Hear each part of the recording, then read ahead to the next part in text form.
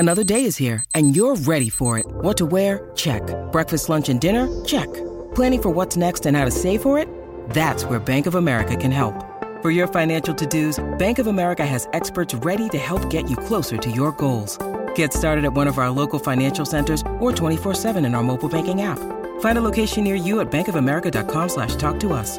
What would you like the power to do? Mobile banking requires downloading the app and is only available for select devices. Message and data rates may apply. Bank of America N.A., member FDIC. When you need mealtime inspiration, it's worth shopping Kroger, where you'll find over 30,000 mouth-watering choices that excite your inner foodie. And no matter what tasty choice you make, you'll enjoy our everyday low prices, plus extra ways to save, like digital coupons worth over $600 each week. You can also save up to $1 off per gallon at the pump with fuel points. More savings and more inspiring flavors make shopping Kroger worth it every time. Kroger, fresh for everyone. Fuel restrictions apply.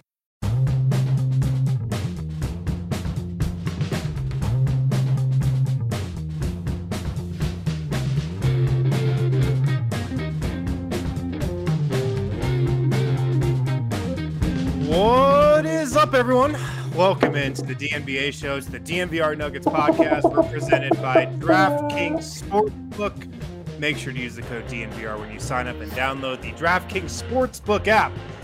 We got a fun show planned today. It's myself, Harrison Wind, joined by Brendan Vogt, who's still in Brazil, who's still hanging in there. How you doing, buddy? I'm doing good, man. Better than yesterday, and I'll tell you what. I might mess around and go outside tomorrow. No promises, but I might, might get crazy, let my hair down. Are you allowed outdoors time? Do they give that to you in quarantine? I've got a nice little balcony. I can read a book, but I've completed my recommended days, so we'll see. I might go to the beach tomorrow if I'm up to it. They have those. How are you, man? Brazil. They have lots of I'm great. Aside from last night, which we're going to get into shortly.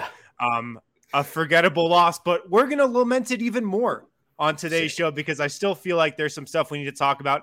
I wasn't on the post-game show last night. I was at Ball Arena, of course, hopped on for the last segment, but there's some stuff I want to go over from last night's loss that we should talk about.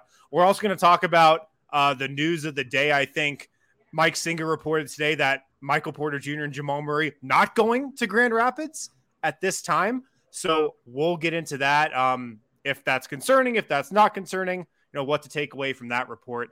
And then finally, we're going to talk about what we're encouraged about, what we're discouraged about from the Nuggets at this point in the season. Just 20 some odd games left. We're really in the stretch run now. So we'll get into that. Let's dive a little into last night's game, though. Vogt, were you able to watch last night's game? What's your situation over there? I am in a situation that a lot of local Coloradans are in. I am watching the games via Google, but I figured it out. I was able to watch that game, unfortunately, last night. What were some of your big takeaways from it? Because I didn't talk to you at all last night. What did you think of this 119-107 loss to the OKC Thunder? Well, I thought the Nuggets played really well. The starters, it was weird, man. I mean, they were bricking those threes. There was something about the way OKC that was defending that sort of begged those threes, but I also thought some of the guys that maybe have pushed the issue in the past when that approach doesn't work were reluctant to, sort of resigned to. I saw you framed it as they just found that front court too formidable to test, which I was laughing at as well. Can we get some free throws? I think you can go right at these guys, but alas. Yeah, I guess a question I saw going around Twitter was like, was this loss indicative of some bigger issues that are facing the Nuggets at this point in time? And I think my answer to that would be no. Like, I don't think this loss was super concerning. I think it was kind of just a blip on the radar. Look, like you just said, one starter made a three-pointer last night. That was Aaron Gordon at the very, very end of the fourth quarter. And also, like you said, Oklahoma City was playing a defense that kind of sagged in the paint. They double and triple team Nikola Jokic all night. Thunder coach Mark Daigneault, I think that's how you say his name. He wasn't like hiding that game plan. He wasn't shy about that game plan. He said in his pregame comments, like, look, we're going to double team him all night. That's really the only hope we had. So Denver knew it was coming. and they just missed an incredible amount of threes. And look, on the season, the Nuggets are a good 3-point shooting team. They're 13th in the league in 3-point percentage. They average 35% 3-point shooting as a team on the season. It's not as good as it would be with Michael Porter Jr. and Jamal Murray in the lineup, but for all intents and purposes, I think the Nuggets are a pretty solid 3-point shooting team this season. So I think it was a bit of an outlier.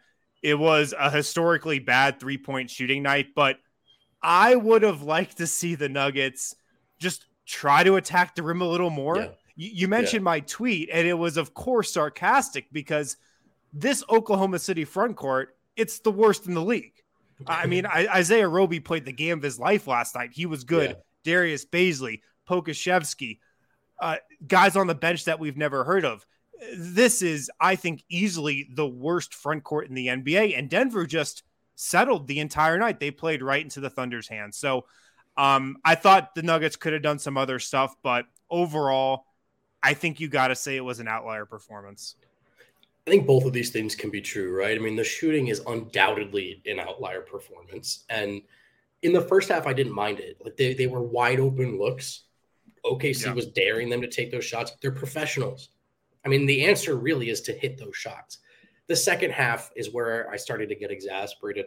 I wrote this in the grades. One guy in particular I looked at was Aaron Gordon, who shot 0 free throws.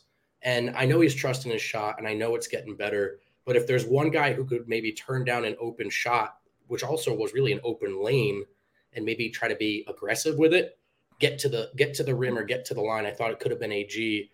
And he chose to trust his shot, which that's great when it works out. Last night, I thought it was the wrong approach. Barton, hilariously, Barton led the team with 5 assists last night to 0 turnovers. There's a brief little moment where he took a different approach, then immediately dropped that and went back out beyond the perimeter looking for that 3. So some adjustments in the second half would have been nice. But we also can't kid ourselves. I think really a lot of the answer would have been hitting those shots. And it was kind of insane that they missed as many as they did. One last note, that Aaron Gordon 3, I think, pushed the over for the bettors. What a bad break. I think it pushed to the over, or some people I was talking to, it just made the bet a push. Like, what a crazy, incredible. That's the one he hits. And by the way, these line setters are just magicians, warlocks. Yeah, they're pretty good. You mentioned Will Barton, and honestly, man, watching him last night go 0 of 9 from 3, it got to a point where it was awkward to watch. It was uncomfortable watching him because, I mean, he's obviously pressing. He is 1 away from the Nuggets all-time 3-point record. We know it's on his mind, and he's 0 of 14 since he's been 1 away from the record. He went 0 of 5 against Nuggets Portland. career. Yeah, he went 0 of 5 against Portland, 0 of 9 last night from 3. And that's all been since he's got within 1 of the record. It's rough, man. Like, you can tell it's in his head, and it's something that if you put yourself in his shoes, it's probably hard to not think about. Like, all of his threes, especially in the second half, were just wide open. And they were all bricks. I think his last one didn't hit the side of the backboard. It was just brutal, the one where man. He had the wide open kind of pull up and he hesitated, and you could just see the gears turning. I kind of want this. Well, I shouldn't force it. Oh, wait, I'm open. It's tough to watch. And it's no longer a feel-good moment. You know what I mean? He's going to get this thing, and we're going to be like, okay, cool. Glad that's over. It's kind of harder to celebrate than it felt a week ago. I just want to say this is all my fault because I made a really, really cool graphic that I got really excited about using, and now I don't even know if we're going to put it out, and it makes me sad. Kale, So it's not your taking the fault. onus. It's not your fault because we did not release that graphic. It's Adam Mars's fault for that tweet at like 1:30 a.m. last night. I knew it when he said guaranteeing that Will Barton was going to make 2 threes last night. That is the most cursed tweet. I don't know. I don't even think we want to bring it up because it's that cursed. He's gotten enough. Everyone's seen it. He's gotten it from every direction, so he knows. But that was hilarious. You know what was a bummer win too is there were some other things, like I mentioned the brief moment where Barton tried to do some other stuff, got things going with Jeff Green, found some teammates. he hits one of those threes. And then more importantly, if he just played defense in that fourth quarter, you might go, okay, that was rough, but he salvaged it. And instead, he was actually just – that was even tougher to watch than the shooting, was the way they just went after him in the fourth, and his spirits were just crushed. So they've needed more from him for a while, and I think there's no doubt that this record is not having a positive effect on his play right now. Yeah, for sure. Another note I've got from last night, Nikola Jokic attempted 2 free throws. Like, I really don't want to be that guy, but I know. The guy shot the ball 17 times last night. I think 10 of those were in the paint. He attempted 2 free throws. It's crazy. But that was also just kind of, playing into OKC's game plan. They made it tough for him. They threw a lot of bodies at him. The Nuggets weren't getting a ton of calls, and the Thunder benefited. I mean, going back to the 3-point shooting really quickly, 46 threes, that's tied for the second most the Nuggets have ever attempted in a game. Wow. In franchise history. Wow. It's the second most threes ever in a game. And that's, like I said, against what I think is the worst front court starting and coming off the bench in the NBA. So the fact that Denver just didn't test those guys, I think is pretty inexcusable. And I think the final note I have, you could tell from the first possession of this game that it might be one of those weird nights. I was watching Michael Malone at the beginning of this game, man. He had a look on his face like, I should have called in sick today. Like, the Thunder got out to a 6-0 lead. I don't think he got out of his chair until like 4 or 5 minutes had passed in the game. He was really, really pissed. And this is the thing that, like, people get wrong about blaming Malone for a loss like this, or blaming him when the Nuggets don't come out with some fire and some spirit. It's not like Michael Malone didn't prepare his guys for this game. It's not like he didn't do the same thing he does before every game. And I've said this on the show before, but like, Malone is one of the most prepared coaches in the NBA. And what I mean by that is, when I talk to other like writers and other people around the league, they're always like, wow, the Nuggets looked really prepared for this defensive scheme, or they look really prepared for what this offense was doing. So it's not like Michael Malone told them to come out with no energy and no fight and no focus. They had the right game plan. They just didn't execute. And at the very beginning of the game, the starters, for a second straight game, the starters were also really bad against Portland, but for a second straight game, the starters just didn't bring it. So right. I was looking at Michael Malone last night, and I honestly felt a little bad for him at the very beginning of the game. And I do think, I mean, how many years has he been in Denver now? Eventually, no matter what he's doing right or wrong, I think things do start to go in one ear and out the other. And that's not to mean that it's necessarily time for a change. It's just Malone can yell and yell and yell. Maybe it has to come from other voices, and you miss Jamal in moments like those for sure. These are one of the areas in which we could see Jokic go, or would like to see him grow. Call a player huddle. You know what I mean? Wake each other up, talk to each other. There's none of that, right? And so just a lot of like blank faces, guys in shock. And even Jokic, who, listen, I understand when you're getting triple teamed, your teammates literally cannot buy a bucket, and you're getting fouled and they're not calling it. Like, eventually you're going to just pull yourself out to the perimeter and try something different. But also, when he did force the issue, foulers or not, he did still score 22 points on 17 shots. Like, he could have pressed through.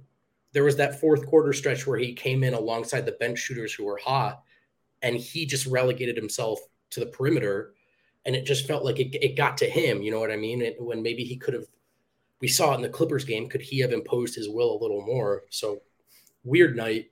And to me, it was where the sort of on-court leadership that's discussed at times with this team really reared its head. Someone say something, but right. Alas. Yeah. Say something. You mentioned, he came in at the end, had a really bad turnover. He had some rough turnovers last night, 6 of them in total, only 4 assists, one of his lowest assist games on the year. And I mean, the Nuggets didn't hit shots, so you didn't really expect that to be higher. I do have a question for you. At the end of the game, Michael Malone rides his bench, because that second unit played really, really well throughout most of this game. They really actually kept the Nuggets in this game, but he rides his second unit late into the fourth quarter, then goes back to Jokic, then eventually goes back to the rest of the starters. Was that the right or the wrong decision, in your opinion? Because after the game, Malone said, when I asked him if I had to do it all over again, I probably would have left the bench in there. Sure. I mean, the funny thing about these conversations, man, is how long ago, or not that long ago, was it where he went with the bench and we were like, dude, you got to bring the starters back in, you know? Right. And it's like, we are chasing, like, at a certain point, it shouldn't be a cardinal sin to play your starters against the OKC Thunder. Like, maybe the players should have stepped up. He's right, I think, to some extent. Like, the bench earned that opportunity. They did give up a little mini run and had been on the court for quite some time when he pulled him. So I didn't feel like it was egregious. A couple of things. I mean, Austin Rivers should have closed over Will Barton. Barton just, that was painfully obvious. Not forget hindsight. Just as he was being attacked over and over, you go, man, they're missing their best perimeter defender who was bringing it that night. And then Bones over Monte. I mean, Bones was phenomenal, but given the way Monte's played of late, is it really unreasonable that Malone tried to go back to him in the fourth? You know, the bench might have saved the day. And in hindsight, I guess we can all say it would have been worth a shot. But I just want to point out that it's like, man, why did you put the starters back in against the Thunder? It's like, well, your starter should be able to close the game. You know, it's on them too. Yeah, I think I agree. Look, if the bench stays in, do they win the game? I don't know. Maybe not, because like you said, they were already kind of losing control of it when he did go back to the starters. I think you obviously put Jokic in. I mean, that's sure. An easy call for me. And Cousins, I feel like he was definitely at his limit in terms of fatigue, which I think Malone referenced after the game too. I think he was talking about Cousins at least. He was playing so hard. He was playing so hard in those 15 minutes. Inspiring, really. It really was. And then I think Austin Rivers, that's the easy inclusion there. And I want to talk about Austin Rivers a little later in the show, because I think he's kind of emerging here. But he was really good last night again. And you talk about perimeter defense. I mean, he's really the one nugget that gave Denver anything in terms of perimeter defense last night. So I kind of want to end it there. I think this is honestly maybe the worst Nuggets loss I've ever seen. And I've seen some bad ones, man. I mean, I watched the Nuggets get swept by the Cavaliers 2 years ago. Like the NBA worst Cleveland Cavaliers. I mean, I saw the Ish Smith game. I saw the Nuggets blow a 20-plus point lead to the Pelicans multiple times, I feel like. I've seen some bad ones, but just with the quality of player that the Thunder had last night. I know. This could be the worst. And it was consequential, right? I mean, look at it is a critical stretch. They were rolling. You got to keep it going. The Wolves have not fallen off. You're that close to Dallas. So there's always like overreactions and underreactions to these types of losses or wins against these bad teams. But this one wasn't just that was annoying. It was consequential. So I think you're right. I would say, just in terms of, is there something we can take away from this? Nothing new, right? The perimeter defense, we knew about that. How teams are going to try to play Jokic. I mean, OKC came out with a playoff approach, right? For a team that's tanking. They came out trying to win that game like their lives depended on it. We've seen that approach against Jokic. We've also seen the Nuggets figure that out over time. So it did some bad habits rear their heads? For sure. But again, do not overlook the shooting aspect of this, which is just insanely unfortunate. Yeah. All right, let's hit a break. On the other side, news of the day, Michael Porter Jr. and Jamal Murray not going to Grand Rapids. We'll also talk about some other news involving a new contract for Nikola Jokic. Ooh. That's exciting. And then finally we're going to get into not yet, apparently. Not yet. Okay. Then we're also going to get into what we're encouraged about, what we're discouraged about with the Nuggets at this point in the season. Am I doing the reads? I can do them. Guys, Evoca TV, if you haven't watched the Nuggets and Avalanche this season, if you have Comcast and haven't been able to watch them, Evoca TV is the savior. Like, this is an incredible option that people in Denver have to watch the Nuggets if they haven't been able to this season. And a lot of people have been replying to me, tweeting at me that they've signed up for Ivaca TV and have gotten it. They're loving it. They're really enjoying it. It's just $25 a month. Go to evoca.tv/DNVR. That's evoca.tv/DNVR. $25 a month. Plus you get a free receiver, no contracts, no hidden fees. This $25 per month price, it's locked in for 2 years. So they can't raise your price, jack it up like cable companies sometimes like to do every year or so. $25 a month for 2 years, and you get Altitude, plus a lot of other channels as well. Available in Denver, Colorado Springs, Phoenix, Boise, and Twin Falls, Idaho. evoca.tv/DNVR.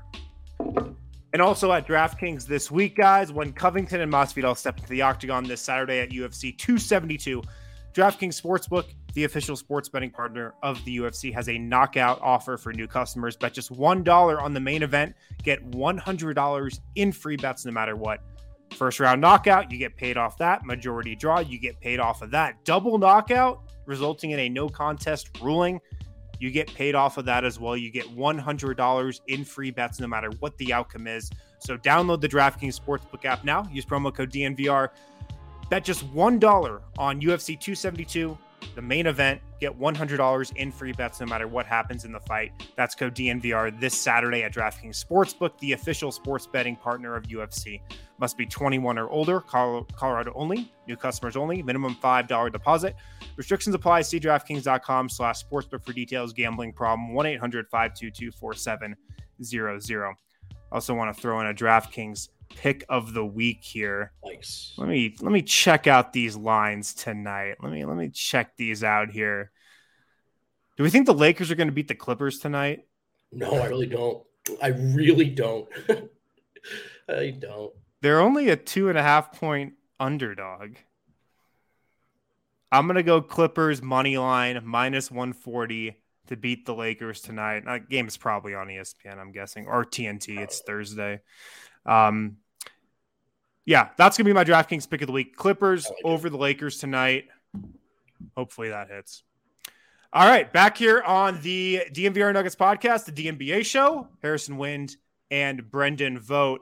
I want to get to this Jokic news real quick, Kale, before we go to the Michael Porter Jr. and Jamal Murray news. Guys, Vogt, Nikola Jokic expected to sign a supermax contract extension with the Denver Nuggets. This is going to be, Vogt, the largest contract in NBA history. Until it isn't, but that's good for him. He's earned it and worth every penny. And I don't think anyone would disagree. So he can sign the supermax this offseason, which would begin in 2023, projected to be worth between $253 million and $270 million over 5 years. That's a lot of horses. Or he could wait until 2023, take another year to evaluate his options and still re-sign for the same terms. According to his agent, he's expected to sign it. It sounds like this coming summer. I would think that's pretty much a lock to happen. I've been saying, forever that I would be surprised if Nikola Jokic ever played for another NBA team. I would definitely be surprised if he left the Nuggets in his prime. I think this is just, another indicator that this guy's not going anywhere. Yeah, I've never had any doubt. I would be shocked. I know that can be potentially naive in this NBA ecosystem, but Jokic is not a product of that ecosystem by any means. I think he's content in Denver. I think he's expressed wanting to finish the job with his teammates, with the org who's put trust in him. And an element that I've always thought is important in this, does he strike you as a guy who wants to start over as in terms of assimilating to a new city and culture? I don't get that impression. So happy to see it. I'm sure it's going to happen. And you know what? Just build the Crockies own the Elitch Gardens, right? So just build a horse track and let's just keep him happy forever. And he never a horse track in the middle of downtown Denver. Why not? Why not? Yeah, man. I don't think he's a guy who wants to start over. I also think just from what I know about Nikola Jokic and how he looks at things, I just think, and my read on it is he's somebody who is incredibly loyal, wants to win it and wants to do it and wants to be with the people who have been with him for a while and have helped get him to this point. And he just wants to finish the job, and I think he definitely wants to do that here. And I don't think, going somewhere else to win a championship is going to be appealing to him. I really don't. And it's weird because I think there's only a couple NBA players that you can probably say this for, but he's just a different breed. And I think it comes from his background and it comes from his principles and just how he lives his life and goes about his daily routine. I just think he thinks his purpose is to win it with the Nuggets and win it with this staff and this strength staff and, the couple guys who have been here with him for a while. And that's what he's going to do. If it doesn't happen here, it doesn't happen here. But I just think that's his focus, or at least that's my read on it. I mean, he's said it so many times, right? That he wants that sort of Tim Duncan path, that dirt path, the getting it done, where the groundwork was laid. I believe it. The only thing, and not with this contract, I am not trying to stir stuff up, but the only thing with at any point in his career, talking about this with our Serbian buddies on Monday, you could see him eventually out of his prime, like, hey, Boban, where you at? Luka, where you at? Is there something we can do here, right? But I think that, again, that would be after the prime, after the title, or maybe, hopefully, ideally, getting them to come here. So this contract to me was never in doubt, and I'm excited to see it come to fruition. Yeah, absolutely. Let's get to the other news of the day. Mike Singer at Denver Post reported that no, Michael Porter Jr. will not go to Grand Rapids and practice with the Grand Rapids Gold this week. That's something that I tweeted yesterday. It seemed like the Nuggets were definitely planning on having happened. Mike also said that Jamal Murray was going to go to Grand Rapids. Yeah. Which what? I didn't know about until today either. And, just checking with some people, it doesn't seem like that was something that was going to happen until yesterday. They started talking about sending Jamal there as well.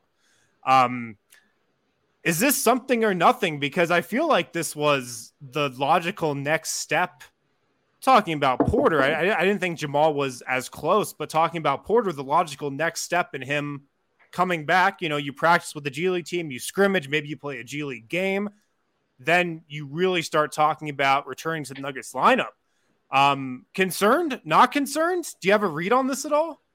I feel like, well, shout out to Singer for the report, but I also feel like we've got a burying the lead case on our hands. Jamal Murray was going to go to Grand Rapids. I feel like that to me is good news. That to me indicates he was closer than the way Groucho Malone has been talking about it.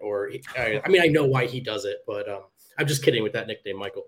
I know why he does that stuff, but the tempering of the expectations and the wet blanket stuff. Maybe it sounds like Murray was closer than we thought. For one second on that, I feel really bad for coaches that are put in this situation because, of course, you've got to temper expectations and deny stuff. I mean, Steve Nash, when the Nets came to Denver, 2 days before they traded James Harden, said, yes, we're not trading James Harden. I mean, coaches just have to carry water for their organizations in times like this, and I feel bad for them. That's true. So I'm sorry, Michael. But that is exciting. And so then also Singer was explicit in that report to say there were no setbacks. They just sort of rethought the logistics of the scenario. So putting those things together, I go, well, if you say it's not a setback, I'm not going to sweat it. And if you tell me Jamal Murray was in the mix, I'm actually more excited. This is encouraging news to me, Wind. The Jamal Murray part, definitely encouraging. I mean, my sense even now is he's definitely still behind Porter in terms of when they could come back. But, just talking to people around the team, that there's still hope that both of them do play this season and Jamal gets back this season. The way it was described to me, them not going to Grand Rapids was a change of heart. don't know if they wanted to go there. And no, it's because IT's not there. It's because Mike is not going to get to see IT, and so he changed his mind. Did Michael Porter Jr. not want to get shown up by Nick Stauskas on the practice court? That's, I think, the conspiracy we have to start talking about. Nick Stauskas, if you guys didn't know, if you're not staying up to date on the Grand Rapids Gold, just had 100 points over his last 2 games. I think scored 57 and then 43 in his last 2 games that happened on a back-to-back. So in 2 days, he scored 100 points. But anyways, yeah, I just feel like what it came down to is they just didn't want to go for a day and then have to fly back. It's only 33 degrees in Grand Rapids, though. A balmy 33 degrees there today. I don't see why it's so bad. And I guess, Singer outlined that logistically you could do all of this in Denver too, which maybe seemed like something I know. I don't know if I bought that part, because also why would you not have realized that a week ago? So, I mean, maybe they just didn't want to go, but the no setback thing is just sort of what I'm hanging my hat on. I'm going to try not to trip up on it too much. Are the Nuggets going to practice? That's the thing. They probably just are. Dude, they're probably practicing and just not telling us, but whatever. We'll find out. So they had a practice Tuesday, and then after the loss last night, Michael Malone said, I could tell at practice that we weren't going to come out with, the right mindset in the first quarter. He said they had a really bad practice Tuesday. So maybe they won't practice again. But even at whatever the Nuggets are calling a practice now, it's not like they're playing 5-on-5 full contact. They can't risk an injury. They don't have 100% of their bodies anyway. The way it was described to me was that, look, when they go to Grand Rapids, they have the bodies. There's a full roster up there. They can play 5-on-5, and they can go. The Nuggets can go to Grand Rapids and be like, okay, we want you to play, 4 10-minute quarters with officials and make this like an actual scrimmage type thing. I don't think you can do that same thing in Denver. So, I bet they can get up and down a little bit with assistant coaches and, player development guys and whoever else wants to play. But I don't know if it's quite the same. Or maybe if they feel they're good enough, like healthy enough, that they're just, let's get into the NBA stuff. Let's forego the G League. I mean, it's confusing, but the most confusing part to me is just, where did this Jamal Murray thing come from? So I still kind of see it as good news because of that factor. That's where maybe Jamal's being a little secretive, because these last couple of home games, he hasn't warmed up on the main court, before the game, which he had been doing really for the last couple of months. After all the guys who were playing that night go through their warm up, when there's like 30 minutes before the game starts, Jamal Murray and Michael Porter Jr. are usually out there. I haven't seen them over the last couple of games before the last couple of games. Now that's maybe nothing. Maybe Jamal's like working out upstairs, working out way before, doesn't want to do it in front of everybody. I could understand that if he actually is getting closer, but that's just something I've observed. I don't know, man. Maybe he's closer than they're letting on. That's kind of how I felt. And so, I don't want to put any sort of, I see this question from Kyle. There's at no point, I guess I'm putting a speculative timetable on it now, but God, I feel a week ago, there were some really depressing anecdotes coming out about the perspective on Jamal returning. And to me, this one was a little bit of like, hey, just a reminder, this is still very much on the table. So I'll choose to take it as a positive, man. How many games would you like to see Jamal Murray or Michael Porter Jr. play before the playoffs? Because I think what a lot of people don't get with injuries is that going from 0 to the playoffs is such a ridiculous ramp up that I don't think you can really ask somebody to do that. Sure. Like, you've got to get some regular season games under your belt before you go into a playoff environment, which is just like so much more intense. Everybody's playing way harder, especially at the end of the season. A lot of teams just really start to pack it in and just try not to get injured before the playoffs, or you're playing teams that are just out of it. Do you have a number in mind of games you'd like to see those guys play maybe before they suit up in the playoffs? Yeah, really haters suggest 5 to 10. I kind of have it more like 8 to 10, I guess. And it's not that I think he's all of a sudden going to look great at game 8. We've talked so much about the mental aspect of this, asking your body to do what it used to be able to do. He's just got to get out on the court and go through that process, I just think, right? Just enough reps of by the time the playoffs come around, he trusts that thing, right? He trusts his body to at least try to do some of the things he wants to do. Porter, I'm a little less – I think Porter's ready to go. I think you want to get him in game shape up and down the court. But the way he's going to be used, the value he brings to this team, I just think he can do it tomorrow, which is take jump shots. So getting him in shape and conditioning is important. 10 games, I think, would be cool. 10 or more would be awesome. But, I've seen a lot of why rush these guys back. I don't think that's happening. I think you can take it that if they come back, it's because they're ready. And lost in the Porter discussion is that was a relatively routine surgery to clean up some discomfort. Now, it's terrifying because it's his third back surgery, and that risk of re-injury has skyrocketed. But you know what, man? That's just as true next week as it is next year. That's the hand they've been dealt with Porter.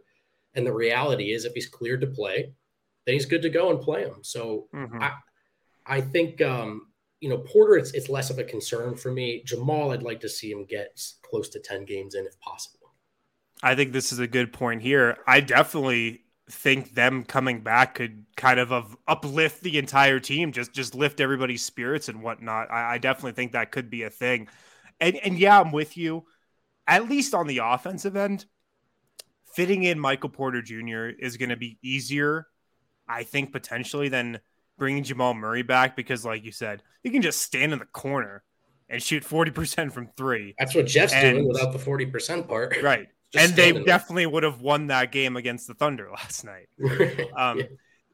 My concern with Porter, and it's actually a pretty big concern, is defensively and just the trust level between him and Michael Malone. Because, we know how much Michael Porter struggled defensively over his career. He's going to be, probably less in tune when he comes back and just as he's going to maybe look as green defensively when he comes back as he ever has, just because he's been off for so long. I'm just concerned about the level that he'll be able to get to defensively, but that's what you'll have to find out about him in the regular season. So I'm thinking, 8 to 10 games would be great.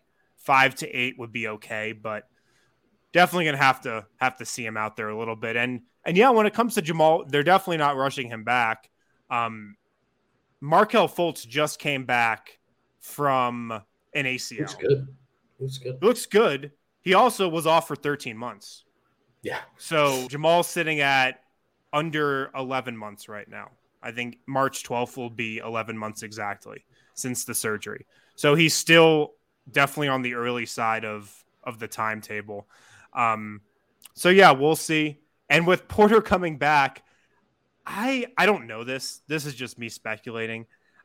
I think Porter definitely wants to come back to kind of prove to everybody that, like, I'm not this guy who's just going to be injured and on the shelf, and like these back surgeries aren't going to define me. They have to this point. He's had 3 surgeries in 5 years, but I think he wants to get back to prove to himself and to prove to others that, I can't survive in this league. I can't survive. So we'll see. And the last sort of taste we have in our mouths from watching him play, it was so bad. And he knows, we know he's not that bad. And it goes to this regular season and the playoffs. And there's plenty of room for growth. But I think Michael would like to remind us all what he can do. And I'm eager for that reminder as well, because they are better with Porter in there than Jeff for all the things Jeff has done well and can do and the way he understands the game. First of all, worth pointing out, Jeff Green, not exactly a great defender in his own right. Porter is bigger, more athletic, better rebounder, better shooter. So they're better with him in the roster. There's no doubt. And so I think he's eager, but I don't think Is he too eager? I mean, he's either healthy or he's not, and I think he's ready to go. And so I'm not concerned about the rushing aspect. I'm excited to see that eventual return. Yeah, this is a good question from Jen. Does MPJ immediately replace Jeff with the starters? That's a good question. I don't know the answer. I would think he comes off the bench at first, see how it goes, see how he looks playing little spurts of minutes, and then you make a decision. If he looks like his old self, yes, you put him back in the starting lineup. But I think initially maybe he comes off the bench. You mentioned Jeff Green, and listeners of this podcast know I've been hitting this all season.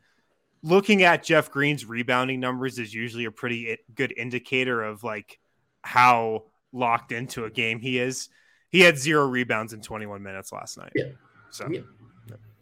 I mean, it's an immediate upgrade in some of those aspects. It really is. But the reason I find Jen's question so interesting, and George Karl talked about this on the old Keeping It 1000 podcast, the bench is rolling. Do you have any interest in breaking that up right now?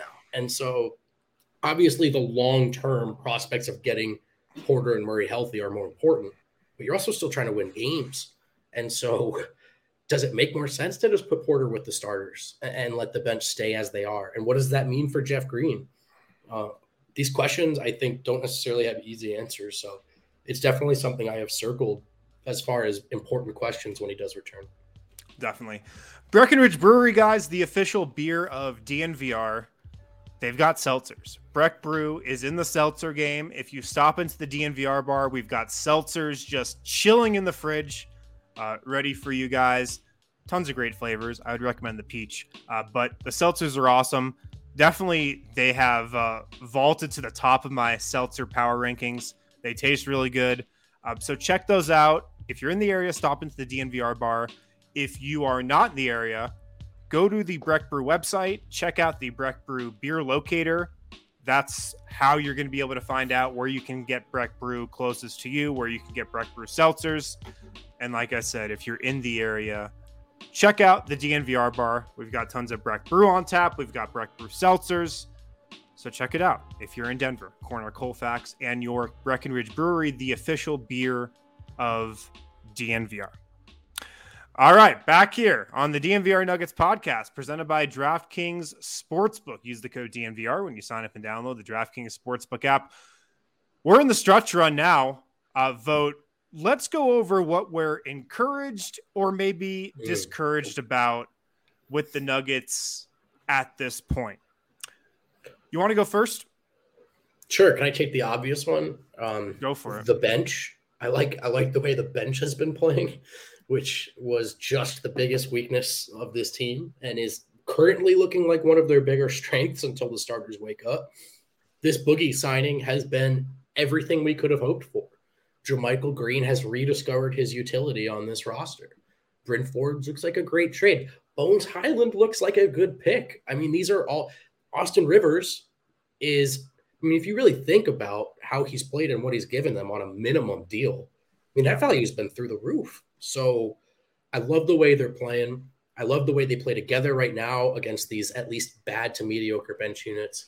And I love the idea of 3-4 of those guys coming in an 8-9-man rotation. I think they can help. And, I said this before, but we can breathe again about that group. And that feels like a luxury in and of itself. Yeah, you actually feel a little confident, or at least I do, when the bench comes on the floor now. Yeah. And for the first half of the season, everybody was holding their breath. Everybody was thinking whenever that group got on the floor, it was a worst case scenario. Like you thought the opponent was going to go on a 10-0 run every single time. And for good reason, because that happened a lot. But now you feel confident, man. You feel confident that group can, not only just post like a 0+-, but that they can outscore an opponent's bench. Right. And I'm going to go a step further and talk about one guy that's really impressed me on the bench. Look, Bryn Forbes has been great.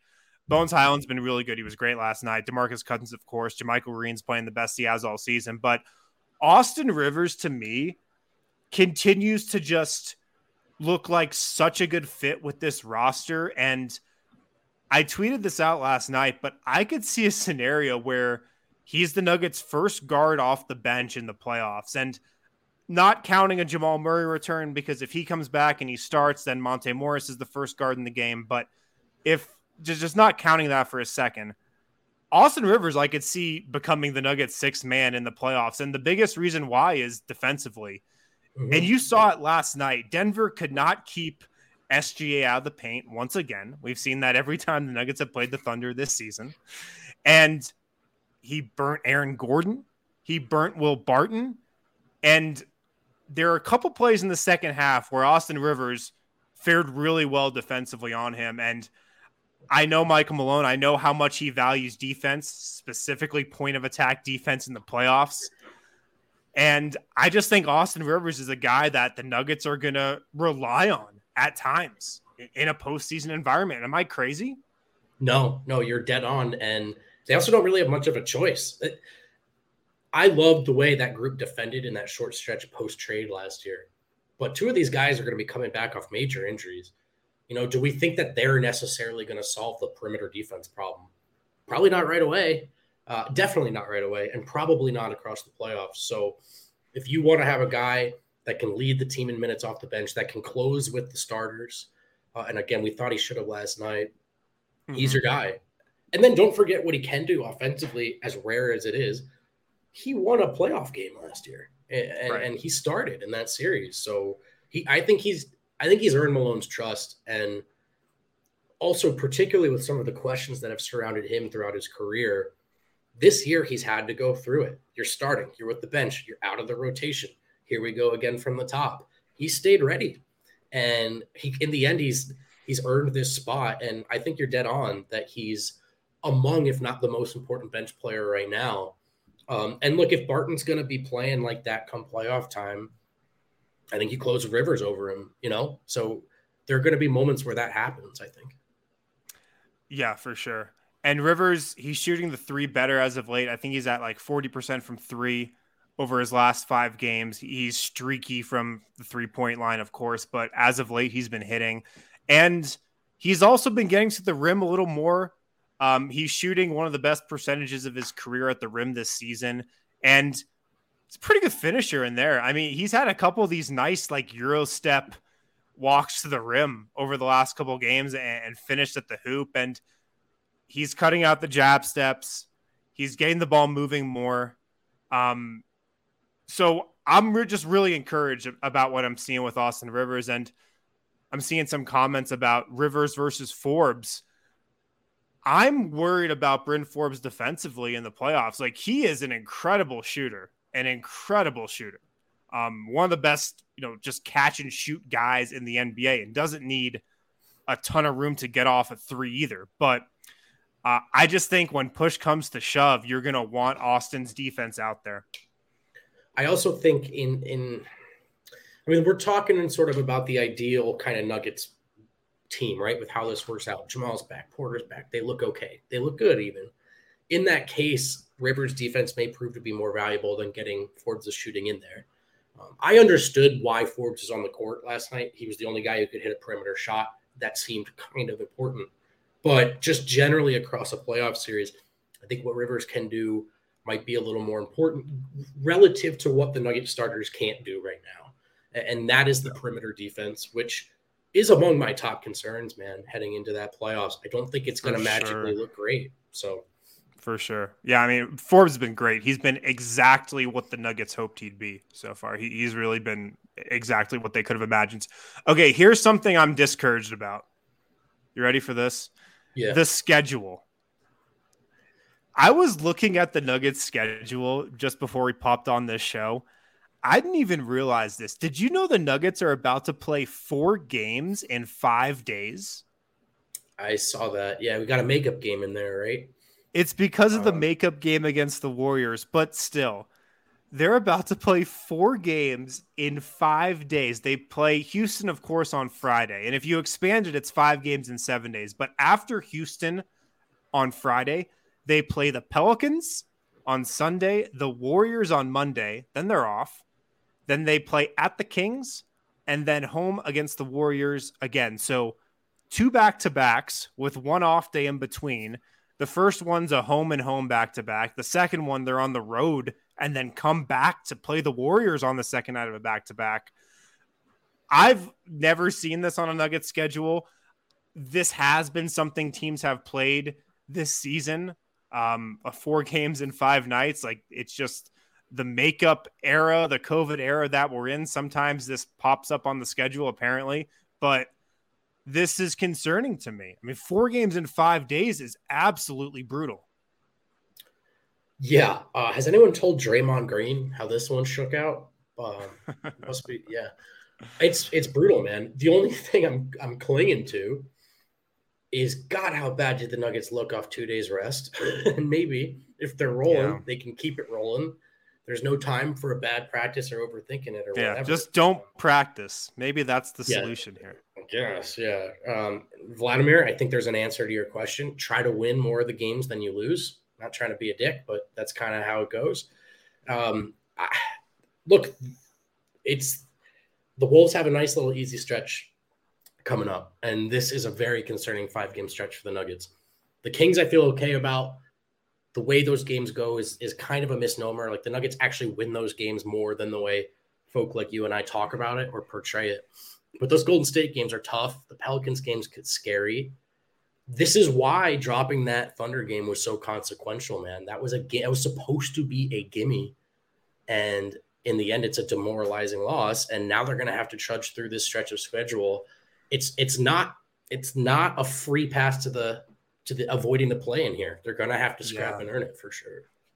You bring up the Pelicans, or not the Pelicans, the Timberwolves, who are right behind the Nuggets in the standings. Denver 6th, Minnesota 7th. Denver is 2.5 games up on Minnesota. But if you look at Minnesota's schedule, like you just mentioned, listen to their next 4 games. I don't want to.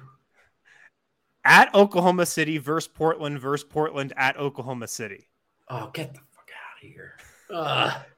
So, I mean, maybe the Thunder have found something here. I don't think so, but maybe they've really found something and they're able to hang with Minnesota. But the Timberwolves have 2 dates with the Thunder, 2 dates with Portland. Both those Portland games are at home. 3 of those 4 are at home. That could very well be 4 straight wins for them. So it's going to be tough. And yeah, it hurts dropping that Thunder game. The Nuggets have just won 6 in a row. They've won 8 of their last 10. But the thing is, everybody above them in the standings, except the Warriors, has also won 8 of their last 10. So Denver hasn't really moved up in this stretch, even though they've been really hot. But yeah, you've got to win every game you can. It's crazy. It's crazy. And along those lines, one of the things I am discouraged about, the starters, that winning streak was fun, but for 2-3 games, they didn't, I guess 3, if you're talking about the loss too, they didn't look very good. And the bench kind of saved them. Now, I think ultimately I have confidence in them. Jokic will have a reminder game here sooner or later. Oh yeah, that's right. He is the best player in the world. That will help. But they haven't been grooving lately, and I think that's why there was some urgency in the way Malone's been coaching, been talking to those guys, despite that win streak, trying to wake them up. And they didn't do it on the court. So, yeah, the starters are going to need to be better.